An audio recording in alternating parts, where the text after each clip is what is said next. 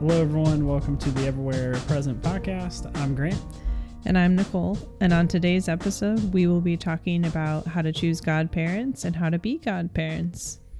Yeah, so I think we teased this a little bit in our last episode, or maybe I was probably going off on a tangent on godparents, and you said we could do that in another episode, perhaps. Godparents, super important if you have children, right? The people you're going to select to mentor them in the faith. Also important for yourself if you're being received into the church. It is with everything we do, right? Talk to your spiritual father. So especially if you're the one being received into the church, you should definitely be talking to the priest. But even as parents, we should be talking to the priest, and that should actually happen, before the baby's born, and especially during. I think we're going to have another episode on some of those things you do, some of the service you can do after you have the baby, outside of the 40-day blessing. But steering it back to the godparent conversation here, a couple things that I think are important for the parents out there to look at. There's been a lot of studies done on the faith and the retention of youth in the faith. And there's several factors. We talk about a lot of them. One of the main ones is that the faith is practiced at home. So obviously we kind of cover that a little bit here in this podcast. The young person has a spiritual experience that brings them closer to God. Okay, we kind of talk about that a little bit. But the thing we're focusing on tonight, one of the other main factors, is the child having a mentor in the faith that is not their priest or their parent. And the Orthodox Church has that built in, ready to go. And that's your godparents, right? They can be a mentor in the faith that helps the children stay, right, into adulthood, which is the goal here, that we would have practicing Orthodox Christian adults when our children grow up. And I think sometimes picking a godparent from the parent's perspective can be almost like a political thing.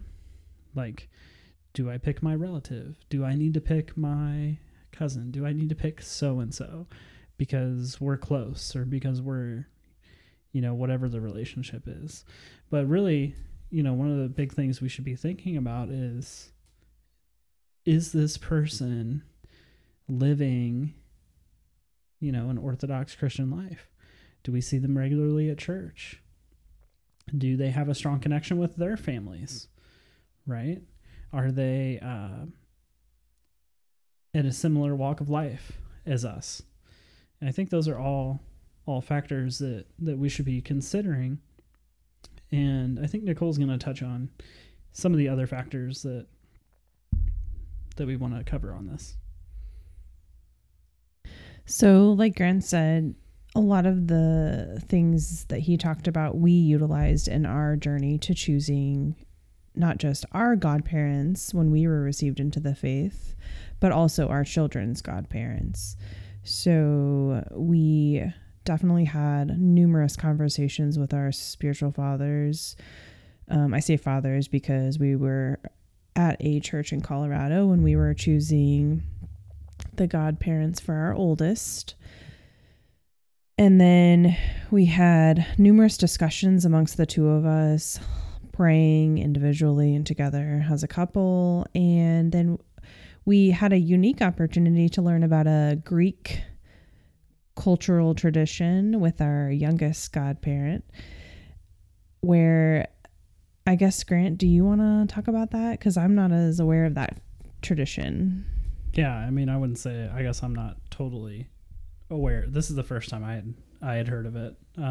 But yeah, I think it's something along the lines of, like, you have to ask,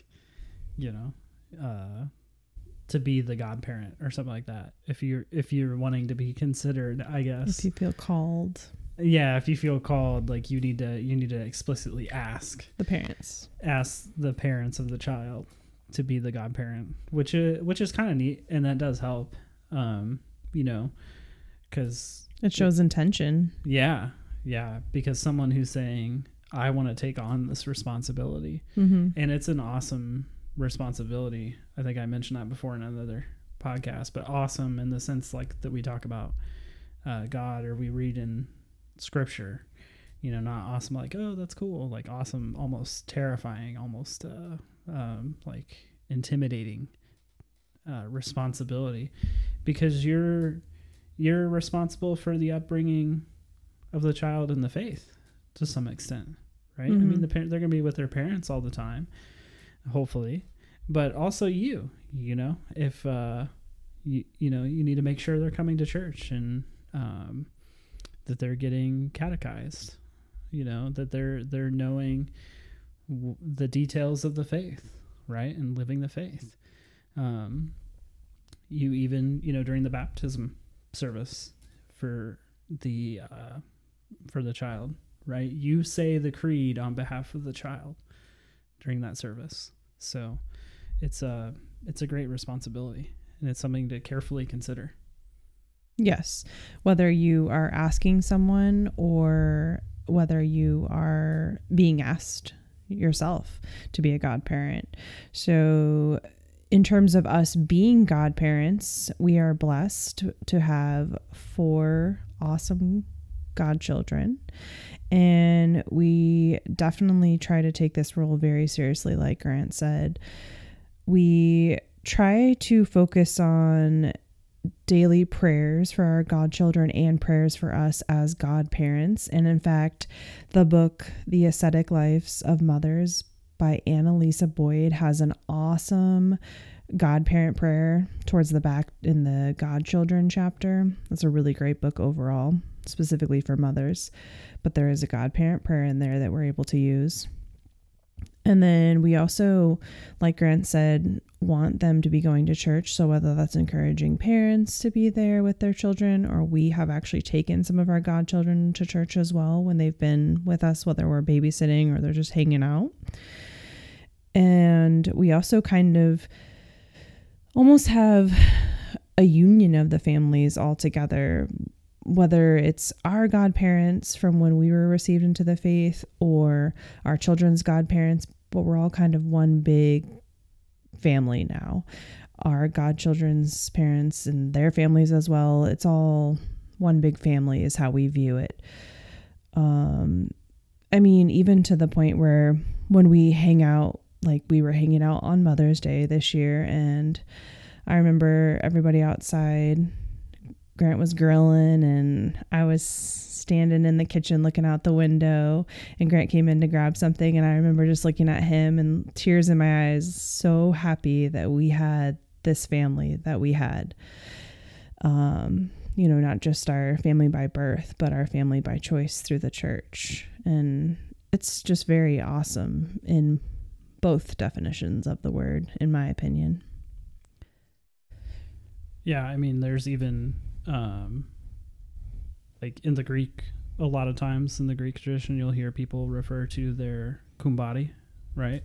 And that's kind of, it's referring to the godparents, but they when you say it, it's like your family. Like I remember saying it to, I think, I won't say her name, but one of our, the parent of our youngest's godmother. So if you know us, you know who that is. Mm-hmm. But I can't remember the context, but I said something happened. I said, well, that's our kumbari over there, like, so we're family, like that's what that means to us. And so there is kind of this broader sense of your spiritual family, right, which I think is an important part of living liturgically, is celebrating the feasts and going through the fasts and everything as a community. And I've heard the fathers talk about it as we go through these periods as a church family, as a community. It's meant to be experienced that way, and there's something I think you miss out on if you just kind of isolate yourself and just celebrate just as your family, or just as, your immediate blood family. But like you said, on Mother's Day, having all these people together, it's a real great experience. And it really, helps you feel the faith. And I think helps your kids connect to that as well. I think they feel like when the girls are at church, I think they feel like they're at home. They feel like they're there with their family. There's their yayas and their papus and their aunts and their uncles and everything. And, Grammys, Nunas. Yeah. And their cousins are there, and they're running around and playing. And, that's an integral part, I think, of really living out the faith, is the community aspect of it. Well, and to touch on what Grant said about celebrating together, that's another really big point that we try to emphasize as godparents, is celebrating our godchildren's name days.